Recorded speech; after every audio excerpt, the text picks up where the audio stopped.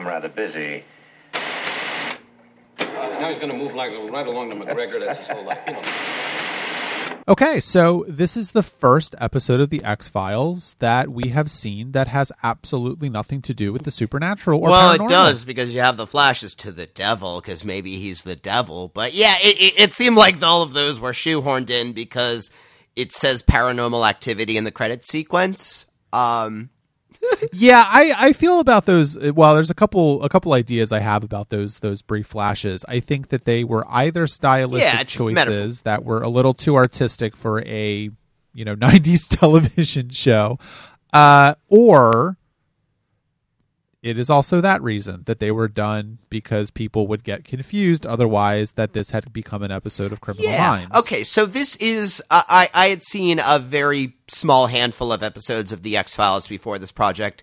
This is one of the episodes that I had seen, and knowing what I've seen from the rest of this series so far, I guess this is one of the reasons I didn't like The X-Files, because this is how it was represented to me.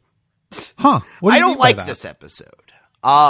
Really? I really like this episode. Okay, we're going to have a good conversation. It feels, I don't know. It's not a bad episode. It's just not, maybe it's just not representative of of how good the show gets. I don't know.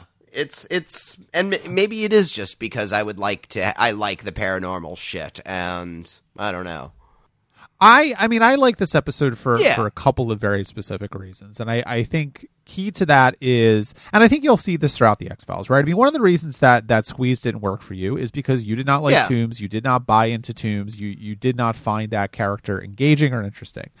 And I think that that's true for most of the X-Files. If you don't find the central mystery of that week's episode interesting or compelling in some way, it's not going to be one of your favorite episodes. Yeah, I really, really, really find Donnie a fascinating character, and I love the actor. Okay, I will say, like, everyone's like, well, the actor playing Toombs is so scary. I didn't find the actor playing Toombs scary, but no,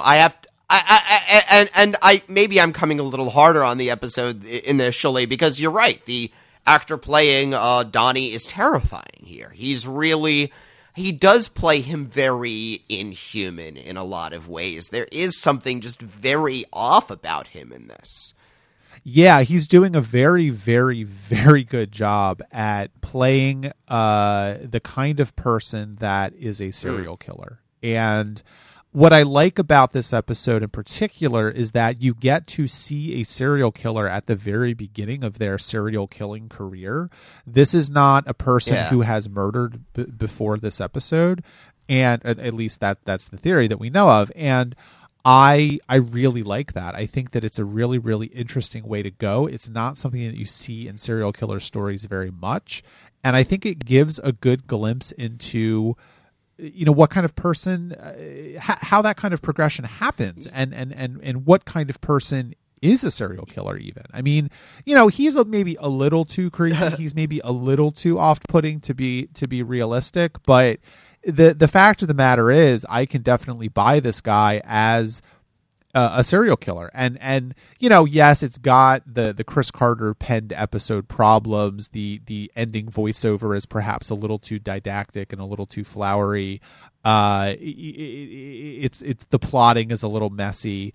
It may be its ambition may be outstretching its reach in a certain sense, but on the whole, I just think it's really, really well done. Yeah, no, and putting it that way, it's true. I mean, you get the implication at the beginning that obviously this has always been his thing to like women's hair, but working at a funeral home and just taking hair from people who don't mind has been the way he's gotten through his urges, and getting fired from it in the beginning is what spurs him on to, he loses his supply, right? And when an addict loses his supply, that's when you begin to rob people. So that's essentially what we see happening here. And I mean, what I love what Scully is going through in this episode, and I think I like her reactions to everything, maybe more than the plot. I was really struck and pleased at the scene when she's talking to her therapist, for example, because it made me. I was very happy that a character I liked who is going through troubles is dealing with them in a very healthy way. I mean, it makes sense that, I mean, in real life, the FBI and police and all and the military do have counselors because you see some fucked up shit.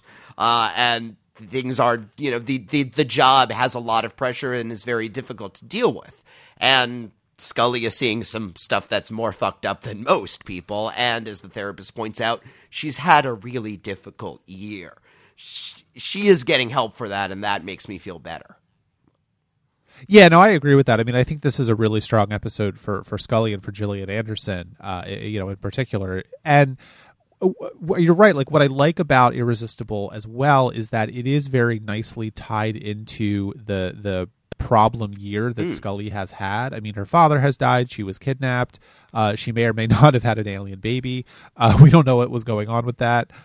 And it's right. Like, I think that in terms of tying that into the journey of Scully in the last season and a half, this episode does a really good job with that. I also think that it's interesting that the show is able to remind us subtly of what Scully has been going through without banging us over the head with it in a way which is really interesting to me, because it indicates that the show has a fundamental respect for the audience's knowledge of the show, and also it's presuming a level of knowledge of what has come before that is maybe indicative of the ways in which television is going to go. And it is also making the events that happened to her actually have happened to her.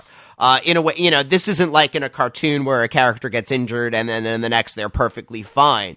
Scully has been through some extreme trauma and she's still showing the wounds of it. She's mostly fine. Through most cases, she can get by okay. This one, because of, I mean, obviously in the episode with the nursing home, she is particularly struck by the sexual assault nature of it. She is going to be particularly struck by the assault nature of this crime, particularly when you consider that Gillian Anderson's hair was one of her iconic features. She is going to be very upset by this case.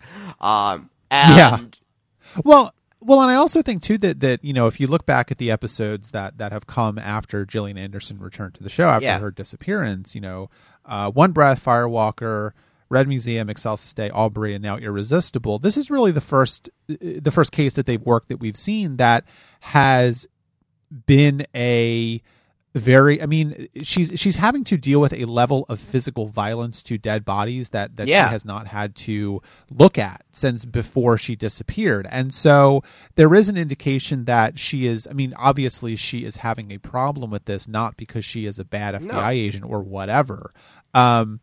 There is an indication, of course, that is implicit in her going to see a therapist. Number one, that the FBI, the FBI is aware of the fact that going through a tough time with a case is not an indication of moral failing. It's an indication that you are a human being, and it's also an indication that Scully is perhaps retroactive or sort of having a delayed reaction to her very, very stressful events as well. I mean, we don't know how long Scully has been seeing this counselor. The implication is that this isn't the first time she's gone to her, and so she probably I mean, to me, it's a reveal that she's been seeing somebody this entire time, maybe. Huh. I don't know. I got the sense that this was not. I got the sense this was the first time she was seeing the counselor, because the counselor says things like, I saw in your file that you recently lost your father, like things like that, which indicate to me that perhaps they have not talked. Okay, no, I misheard that line as, well, you recently lost your father, as if she had known what was going on. Okay. Yeah, and I think that it doesn't really matter that much, I don't think. I mean, either way, she's seeing a therapist, and that's really the point of that scene.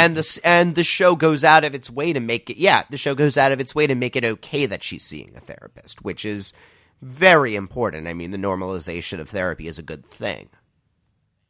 Yeah, I mean, aside from the fact that she kind of has that scene in the hallway where she's, staring at the door, and it's kind of a standard, like, I have to go see a therapist now kind of, shot, which is a little cliched. But yeah, you're right. Like, the actual therapy seems fine. It's kind of shot very neutrally.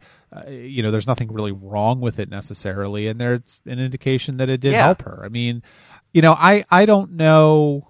it's to some degree, I think it's interesting that Scully is not trusting Mulder with the knowledge that she's having such a hard time with the case. And It's I think there's something about it which makes her very human, because she has had a lot of problems already, and if she wants to hide this from Mulder, I think it's understandable. I mean, I think she does talk about that. I don't think she is reluctant to share it with Mulder because she doesn't trust him or she doesn't think he'll be compassionate to her. It's quite the opposite. She's uncomfortable with him wanting to protect her. I think she is worried, I think, that showing Mulder her weakness is going to bring out his protective instinct, and that will kind of disrupt the balance between the two of them, because right now they are equals. They are, equally tough about this, and certainly, if she were to go to Mulder, we know that he would be fine about it. He would treat it respectfully. He's not going to condescend to her that much, but I think she is more worried about that than maybe in reality. Although, I mean, he does have that one conversation with her when he's saying, I don't want to hide if you're uncomfortable, and he is slightly a little too big brother about it in that situation. No, I'm totally with you. I think that there is an element to which, because it's not, I don't think it's a coincidence that this is happening in this episode. I think that, because let's not forget, this is an episode about a serial killer of women who is called a death fetishist only because apparently Fox broadcast standards would not let them use the word necrophiliac on the air in 1996. But it is also the case that he is calling her girly girl. There is a lot of male on female violence in this episode that is being examined, and I think that having Mulder be a little bit protective of Scully is a subtle way of showing the ways in which even men that are quote unquote good men sometimes maybe discount the emotional, physical strength of women. Well, even as radical as Mulder may be, as outside society as he may be, he is still inside society, and there are certain unconscious gender roles that they are going to slip into, even if they don't want to, even if they don't mean to. You tell Mulder that, you're being a little condescending about that. I'm sure he'd be upset and maybe a little horrified, and certainly not intending to. That's, I wouldn't say it's his fault or anything like that, but, at the same time, Scully would want to go out of her way to not kind of trigger that reaction from him, because that's not what will help her. Yeah, no, I agree with that. But then what do you make of the fact that, I mean, we'll talk about, I want to go back to Donnie at some point, but specifically the end of the episode where she is once again the sort of damsel in distress. Yeah. And I think that this is something that the show was very, very particularly focused on not showing in the first season. And I don't know if it's like outside pressure. I don't know if because this was written by Chris Carter, so he created the show, he created the characters, he went into this wanting to show Scully as a strong and capable person, not just as a woman. But it's also important that she is a strong, capable woman. Of course, I'm not discounting that. Yeah, but they it is the case where, like, what does it mean that once again Mulder has to rescue her at the end of this episode? I mean, he only sort of rescues. Yes, they. Yeah, it is ambiguous, because she does, as soon as she has the moment to get the drop on him, she does do a hell of a lot of damage while tied up. So, they do make her very capable within this situation.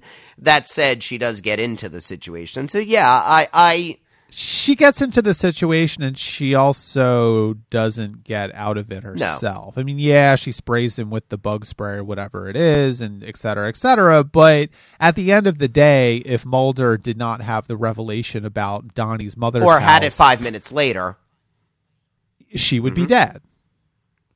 Now, of course, that's dramatic tension, but it is, I don't know, there's something about it that doesn't sit right with me, I guess, especially in an episode that is very focused on the ways in which men are violent towards women. And I guess, like, what bothers me the most about this episode is that the last word goes to Mulder when this is Scully's episode. Scully has several voiceovers throughout the episode when she's talking about the mind of the serial killer and all of that. And at the very end of the episode, Mulder's the one who pontificates on the events. It would make more sense for Scully to be pondering all of this, because this episode has been about her journey through this. And we don't get her thoughts at the end of, this was a really fucked up situation I was in. Here's what I learned. Yeah, I mean, I agree with you. I wonder if one of the things that kind of happened with the show as the show went on and became very, very popular, of course, is that David Duchovny, very charitably speaking, got a big head. And I don't know if this is an early indication. Maybe he pushed for that voiceover at the end of the episode. He felt like maybe Scully was getting too much screen time in this episode. I mean, I'm just spinning my wheels here, but it kind of has that feel to me that David Duchovny went to Chris Carter and said, hey, I think the last voiceover should be mine instead of Scully's. Yeah, I need a few more lines here. That makes sense. It did feel, it was just weird, though. Yeah. No, I agree. I totally agree with you. I don't think it works in terms of the themes of the episode. And I think that having Scully pontificate about the nature of evil through Donnie would have been a much more, it would have been a much stronger way for this episode. I mean, she could have read the same exact monologue. It would have been fine. Yeah, no, exactly. They didn't need to change anything. Well, speaking of Donnie then, I think that, again, I mean, I like the character a lot, which seems weird to say for a serial killer. But he's you know what villain, I mean. Yeah. But he's a good villain. But also that I never, as much as I like this episode, I'm never sure about how I feel about his decision to kidnap an FBI agent. It seems so profoundly stupid that I almost find it unbelievable. I don't know that there would have been a better way to make this episode go, but it doesn't seem like, because I guess you could just argue that there are incompetent serial killers, and maybe he just was one. I don't know. No, it's true. He would have slipped by if he had just let them. If he had just let them continue their investigation, they probably wouldn't have figured it out, and it would just go on. Yeah, but. Right. So why does the show ramp up the tension so much into having Donnie kidnap Scully? I mean, I think that you could elide a lot of the problems that both of us had with the end of the episode, specifically about Scully, once again being the damsel in distress, if it had been someone else. And if Scully had been the one to make the leap of logic and say, oh, maybe it's his mother. Okay. Well, you know what I mean? Here's the thing. There's that whole scene when he becomes the frozen food delivery man, and there's the, hello, frozen food delivery man I've never seen. Come into our house. Talk to our beautiful daughter with hair. Go into our bathroom and supervise. Like, I assumed that the daughter was going to be one of his targets. And again, that would be a perfect a perfect thing. He kidnaps the daughter, takes her to his mother's house. Scully makes the leap of logic, saves the girl at the end. Fine.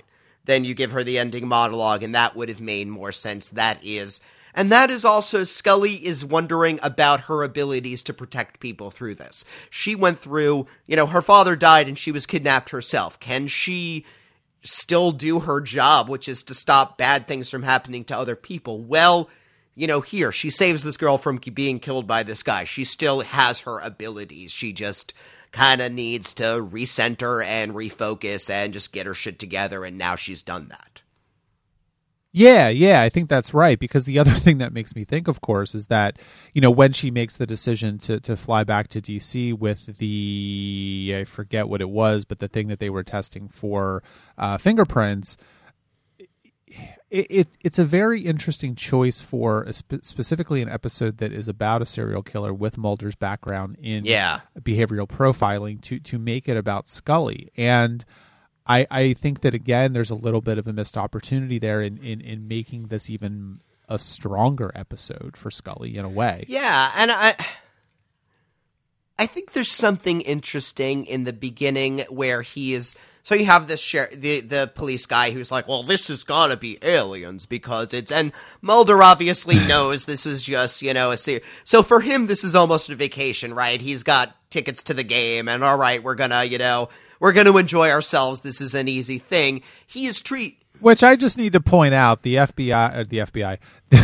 that would be more interesting if the FBI played football.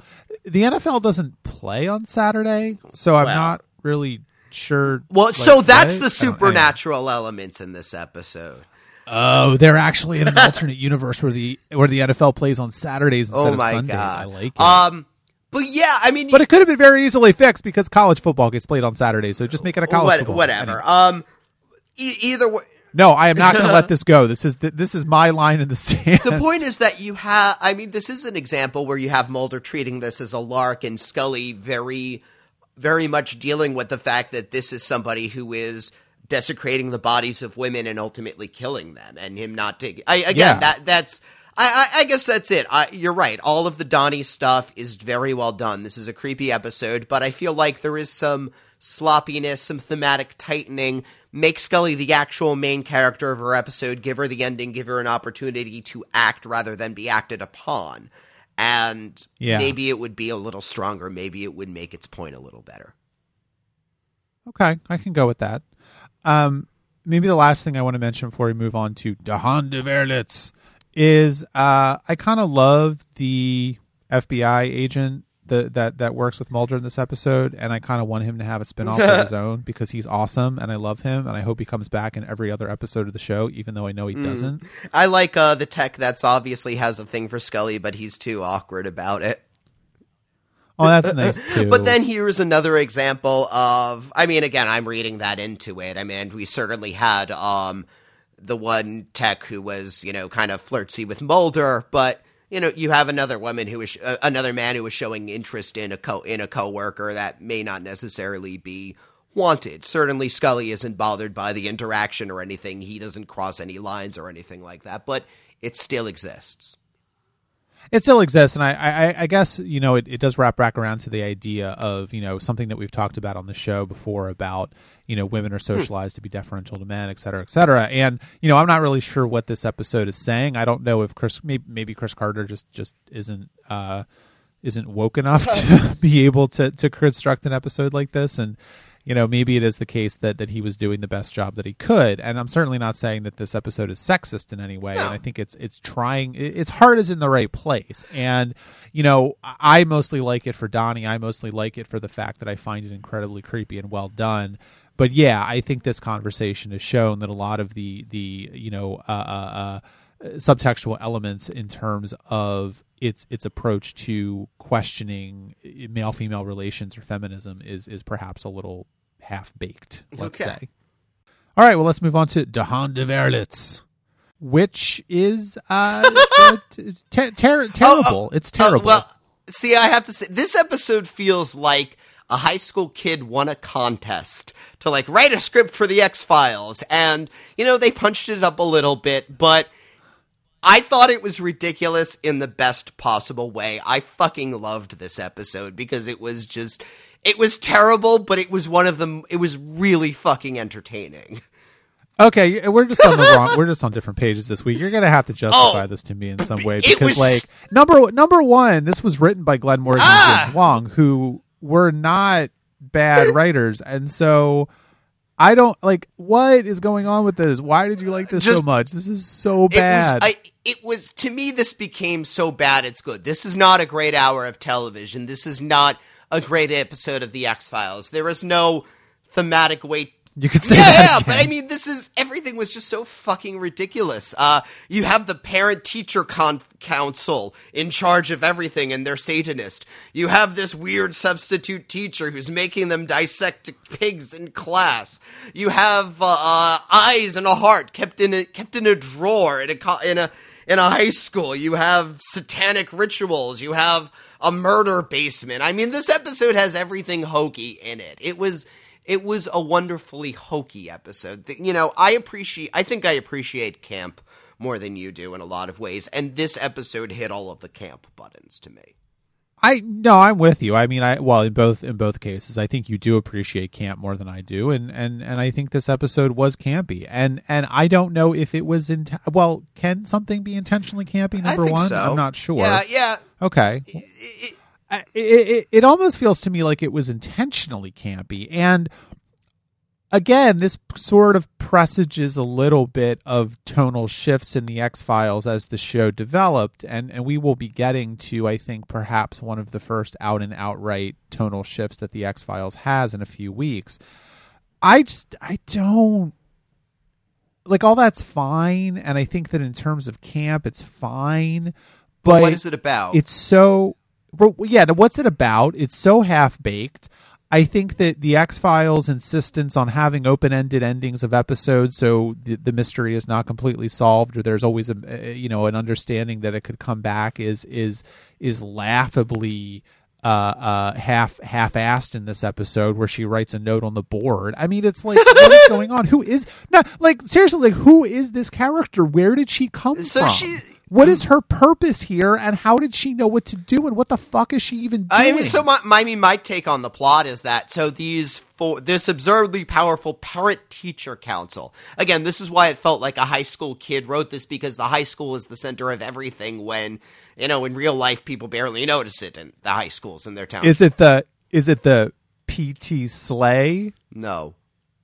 So you have this group of people who are, worshiping this demon, but they've gone soft on it. They're not doing the sacrifice. They're not worshiping a demon. They're worshiping Satan. Well, yeah, they're worshiping Satan, or, I mean, they give it another name. It's implied. It doesn't really matter. They are worshiping a devil, or the devil, or somebody really bad.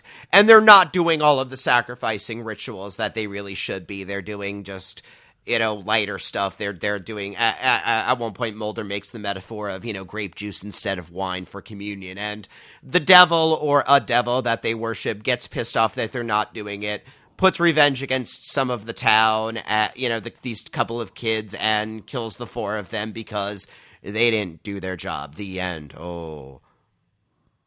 It's stupid. Right, so, it's stupid. It was a hell of a journey to get to a stupid destination, sure.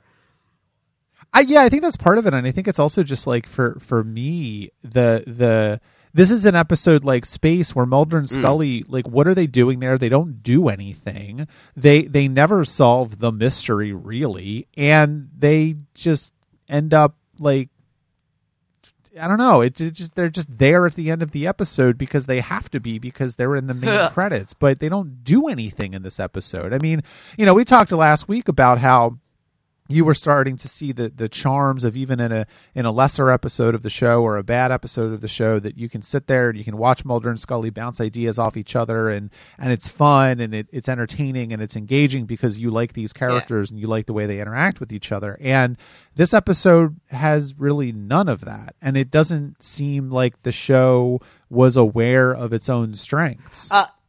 This reminded me a little of Buffy in some ways. I know this is pre-Buffy, but yeah, it does seem like an episode. Maybe, I mean, could it have been that they wrote a pilot to a high school themed supernatural series that, they decided to repurpose for the X-Files?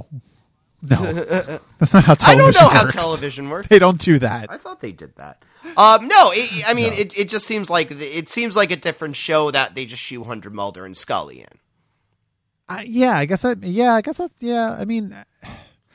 true, and I guess that's really like, what is the problem with it? Is that it fundamentally does not feel like an episode of the X-Files, and I'm talking around something, because we haven't gotten to a very specific episode of the show yet, which is coming up in a few weeks. That really does presage, I think, that the beginning of the tonal shift of the X-Files, or its ability to enhance its tonal palette, I guess you could say. I mean, certainly the show does still rely a lot on the types of tone and themes and style that it did in the first season and a half or 2 seasons of the show. And what I'm getting at is that the episode I'm thinking of that's coming up later is able to do that because it leans very heavily into the Mulder and Scully dynamic and relationship. And maybe this episode doesn't work for me because I know that they're able to do this a lot better later. Yeah, no, that's fair. I mean, Mulder and Scully are barely in this episode. I can't really think of much that they do, and the stuff that they do is kind of stupid. I mean, I'm thinking about the scene towards the end when, let me tell you the names of the people in the conspiracy. Hang on, let me handcuff you to a pipe while you're in danger and leave. Like, this guy is willing to talk and work with you, and he doesn't in any way seem like he's gonna cut and run. He would be fine to be handcuffed in the back of your car. Right. Like, I think, yeah, that's a Like- good point, because I kind of, I guess a good way for me to think about an episode not working is when I start to notice plot Yeah. holes. And I think that was one, like, that was certainly one of them. I think the other one was that kind of half-ass scene when Mulder says, I'm going to get a search warrant for his house. And then he shows up in the next shot in the dark with a flashlight, like that's not how search warrants work. You don't just go to the house and like enter it. You have to Yeah. serve the search warrant, and you don't serve search warrants by yourself because that is really fucking dangerous. Yeah, it's only because the guy was willing to deal with him is the only reason that Mulder didn't get into either serious legal trouble or very hurt. Right. And so, and then again, of course, the other part of that is that he flees the basement very quickly after he gets that phone call that makes Scully sound like she's on Vicodin or something, because she's, I guess, being taken over by Beelzebub. I don't know. No, I what think is going on here, but the evil teacher was using Scully's voice. no, no, I know. She stole her pen to perform the black magic ceremony to take over her body, and you think that after the events of the previous scene where she took the jewelry Yeah. from his daughter and had her, I guess, well, commit suicide in quotes. I mean, she was murdered, but she takes And apparently you die. Notice her. Apparently you die in like 2 minutes when you slash your wrists. That's a thing. Yes, well that's yeah. Well, we all know that's true. That she's taking Scully's pen, and you're supposed to think, oh my God, Yeah. Scully's next. She's going to kill Scully, and no, it's a fake out, and she's only doing it because she wants to get Mulder out of there. Because I guess she knew that the guy was going to be with Mulder at the time. Could she see the future? She's the devil. Of to course get- she can. And then like the python goes down there. I don't know. Like, and is it an evil python? Is it a demonic python that can eat somebody in 2 minutes? I don't know what the hell. Help me here, Richard. I'm really just vamping because I It's don't monsters. know what the fuck is going on. Listen, at the very beginning of the episode, I realized that the high school was named Crowley High School. And that's when I realized I can't take this episode seriously. So I mean, I had to watch it as a wacky supernatural comedy with some dark elements, and it was good as that. Like, if you... Was it? I mean, the scene where she opens the drawer and puts the test papers right on top of the organs that she harvested. I mean, if you didn't crack up laughing at that point, I think this episode, it's true, has no point to it. But that, to find, again, I appreciated the ridiculousness of it. This was a stupid episode, and it was so much fun as a stupid episode. I find satanic ritual hysteria to be hilarious. Largely, Well, that is hilarious. Yeah. We haven't even talked about that yet, so maybe we should talk about that. But I don't know. I mean, I guess I'm trying to put myself in your mindset, because I guess I can see it. Like, okay, you're new to the X-Files. You've never seen any of the other episodes of the show, or very few, a handful of episodes before. And here you get this episode, and here's a campy episode about Satanists at a high school in I think Massachusetts or Rhode Island or Connecticut or wherever the fuck they were, somewhere in New England. Hampshire. And sure, New Hampshire. Let's throw all of them in there. Vermont, Maine. Is that it? Did we name them all? I think we did. And so I guess I can see that, and I'm trying to be like respectful of that, because I just know that the show is able to do this kind of thing a lot better later. And I don't know, like, it's possibly the case that Glenn Morgan and James Wong just weren't as funny as they thought they were, and maybe just weren't as good at writing episodes like this as they thought they were, because I never really like a lot of the humor in their episodes. I don't think they're very funny. And, this is the last episode of the show that they wrote for a couple of seasons. After this, they went off and did Space Above and Beyond. And I think they come back and write like 3 or 4 episodes for season 4. Yeah, I don't know. I just kind of feel like maybe I guess I almost feel like they phoned this one in. Like they were already bored with the show, and so they're trying to fuck with it because they're leaving or something. Listen, you know what I mean? admit that a lot of my laughing was laughing at rather than laughing with. I think they intended the drawer and the test papers to be a creepy moment when it was just ridiculous. I don't think they realized that the idea of a substitute teacher giving a final exam is ludicrous. Things like that. I don't think they understand how high schools actually work. And so, well, that's a common problem for television in general. Yeah, and so, that I guess I liked it on that level. This is not an episode I could take seriously. But again, I think the mention of Crowley High School told me you don't have to take this seriously. This is the equivalent of like a comic book, imaginary story episode, right? Like, it's not going to be a serious one. It's not going to be a classic, but, with those structures in mind, it's fine fast food. Well, I think that's clarifying for me because I actually disagree with you. I don't think that this episode was intended to be creepy, or at least some of the moments that I took to be ridiculous were intended to be creepy. I think that at least part of the problem why this episode doesn't work for me is because it is so tonally off, and I think that they did intend some of those scenes to be humorous or campy or funny or sardonic, whatever term you want to use. I don't think that this is a failed episode of the X-Files vis-a-vis this is a standard creepy monster of the week. This is supposed to be Friday night and it's scary episode of the X-Files. I think that they were trying to do something tonally different with the show, and I just think that they failed. I think that is very fair to say. I guess I'm just it's one of those I'm pretending it's an anthology series that had an X-Files crossover. Yeah, this is an episode of The Outer Limits, right? So, well, let's talk about the Satanist stuff in this episode then, because I'm kind of with you that I find Satanist stuff in general to be kind of ridiculous, and I don't know why people are so freaked out by it. And that was also part of the reason why. I think in the 80s, some people were legitimately freaked. We are coming out of like the D&D scares of the 80s, right? Where people thought that this was a legitimately satanic thing. You and I are coming up this knowing what Dungeons and Dragons is. It's something that we grew up with, something that we knew when we were kids. We understand the use of demons in the series. We understand what it is. We know that it's not really a portal to hell.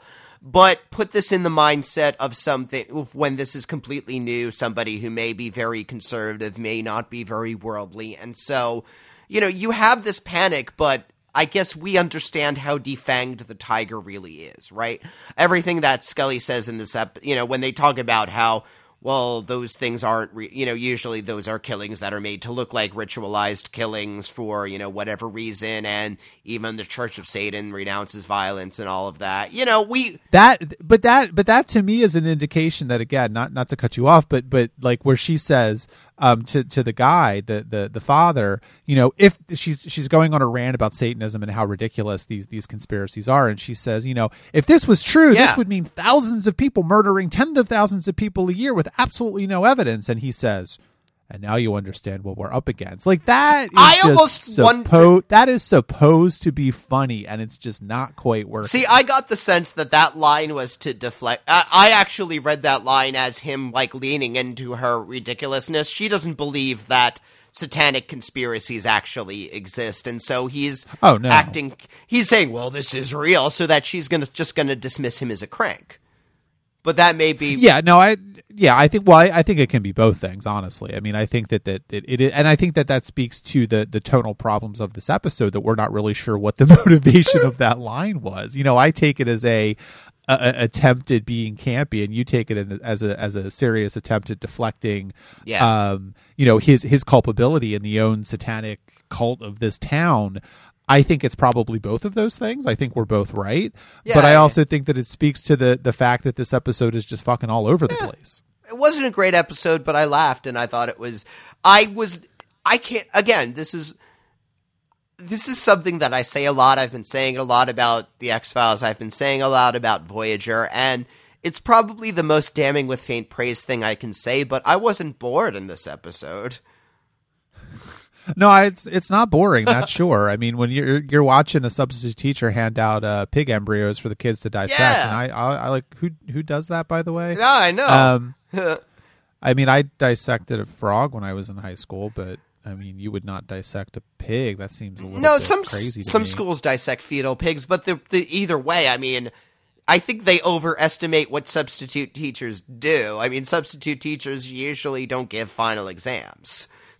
Well, that was supposed to be the mystery of who this woman was. Is she? Nobody remembered hiring her. You know, it's like all that kind of crap. And you're just like, really? This seems really half-assed. Now to me. I'm picturing the devil comes to the high school, but like she's really interested in like, you know, taking attendance and like making sure the kids are actually learning and, you know, gets very into the minutia of teaching and so therefore gets reformed. And oh my God. And then like 50 years later, you know, Mrs. Potter or whatever her name is, we are your opus. And then she realizes that truly she has affected the world through being a good teacher. Well, and where can we go from there? well, I do think there's somewhere else to go with that because we did kind of drop the Satanist stuff, but I want to say that one thing that I think I can say for it is another case of the X-Files being interested in a very weird section of American culture and trying to do something with it. Again, I'm not sure that it really works, but it is the case that I think you could make an episode like this that works. I don't think it's this episode, but the idea that there is a secret Satanist cult in Middle America, well, this isn't Middle America, but yeah, you know, functionally it is. Small town America.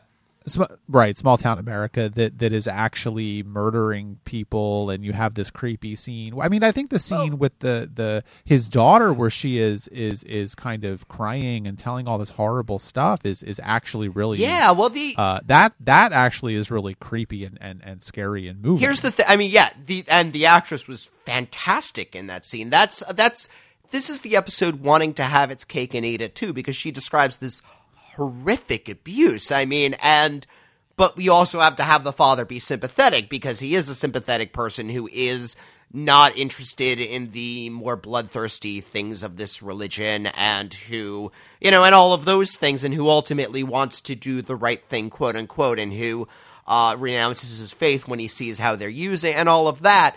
And so he has that line where, well, I think she's taking some stuff that actually happened and conflating that with some media reports, and it wants to have it both ways. I think an episode which, I mean, as dark as an episode in which these things actually did happen to this poor girl and where she was actually abused in this way, and where, yes, most of the satanic panics are, you know, just hysteria and modern day witch hunts and all of that and crazy stuff, but in this town, because this is the X-Files where this can happen, this is actually how this is going.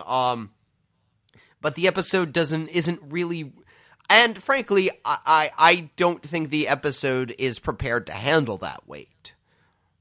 No, I don't think it is either, and that actually makes me think of something else that I find interesting about the approach of the Satanist elements in this episode is that I think one of my issues with Satanist stuff in general is the idea that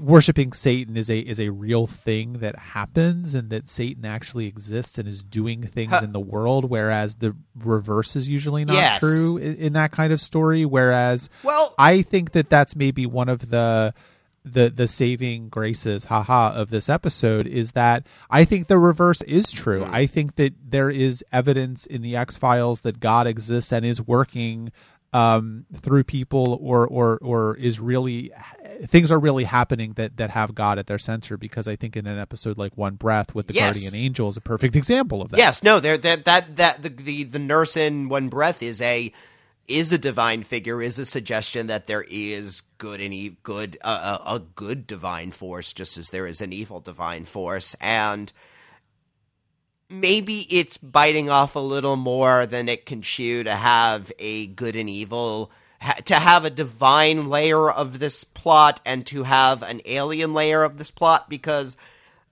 squaring aliens and God is always something that involves a lot of work, right? I mean, I personally, in my belief structure, see no contradiction between the two, but that is that's an elaborate story. And I get the sense that the two plot lines, if as they were, will silo each other off from them. There is aliens, and then there is the monster of the week, and there are times that we are intended to forget one or the other. During, I think, the more alien-heavy episodes, we don't want to think about the more divine things, and during an episode like this, we aren't intended to think about aliens in the world. Yeah. Well, I think that my last thought about both Irresistible and Die Hand der Verletz, and you have to say it like that, is did we look up what it meant?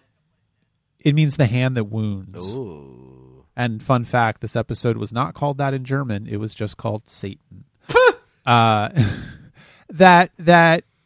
even when the X-Files kind of fails, as it kind of failed this week, I think that one of the reasons why I wanted to do the show on this podcast and why I'm so still enthralled by this show is that it's ambitious. Yeah. And episodes usually fail because they're trying to do too much. And I think I'm okay with that. Yeah, no, this wasn't a lazily done episode in terms of like the props and stuff. You know, you could tell they had fun making the more wild scenes in this episode, I would say. Oh, yeah, absolutely. I mean, this is not a lazy show. These were not lazy episodes. And I think that if you think back to an episode like Space, maybe that's why that episode was so angering for both of us, because that episode was lazy. And yeah, I think that that's why this show continues to be interesting. Yeah, they gave it their all. All right, well, I think that's it for Irresistible and Die Hand der Verletz. If you have any thoughts on either of these episodes, please head over to tuninginshow.com and leave us a comment. Go to patreon.com/trekaboutshow if you would like to give some monetary support to our podcasts. The Patreon also supports Trek About. We released our episode on the Voyager episodes Dreadnought and Death Wish this week. Facebook, Twitter, Instagram, we are there. Tuning In Show is our username in all those social media platforms. And as always, please leave us a iTunes review for tuning in. It is the best way for new fans to find the show. Next week, we're going to be talking about the episodes Fresh Bones and Colony. Mac, why do you...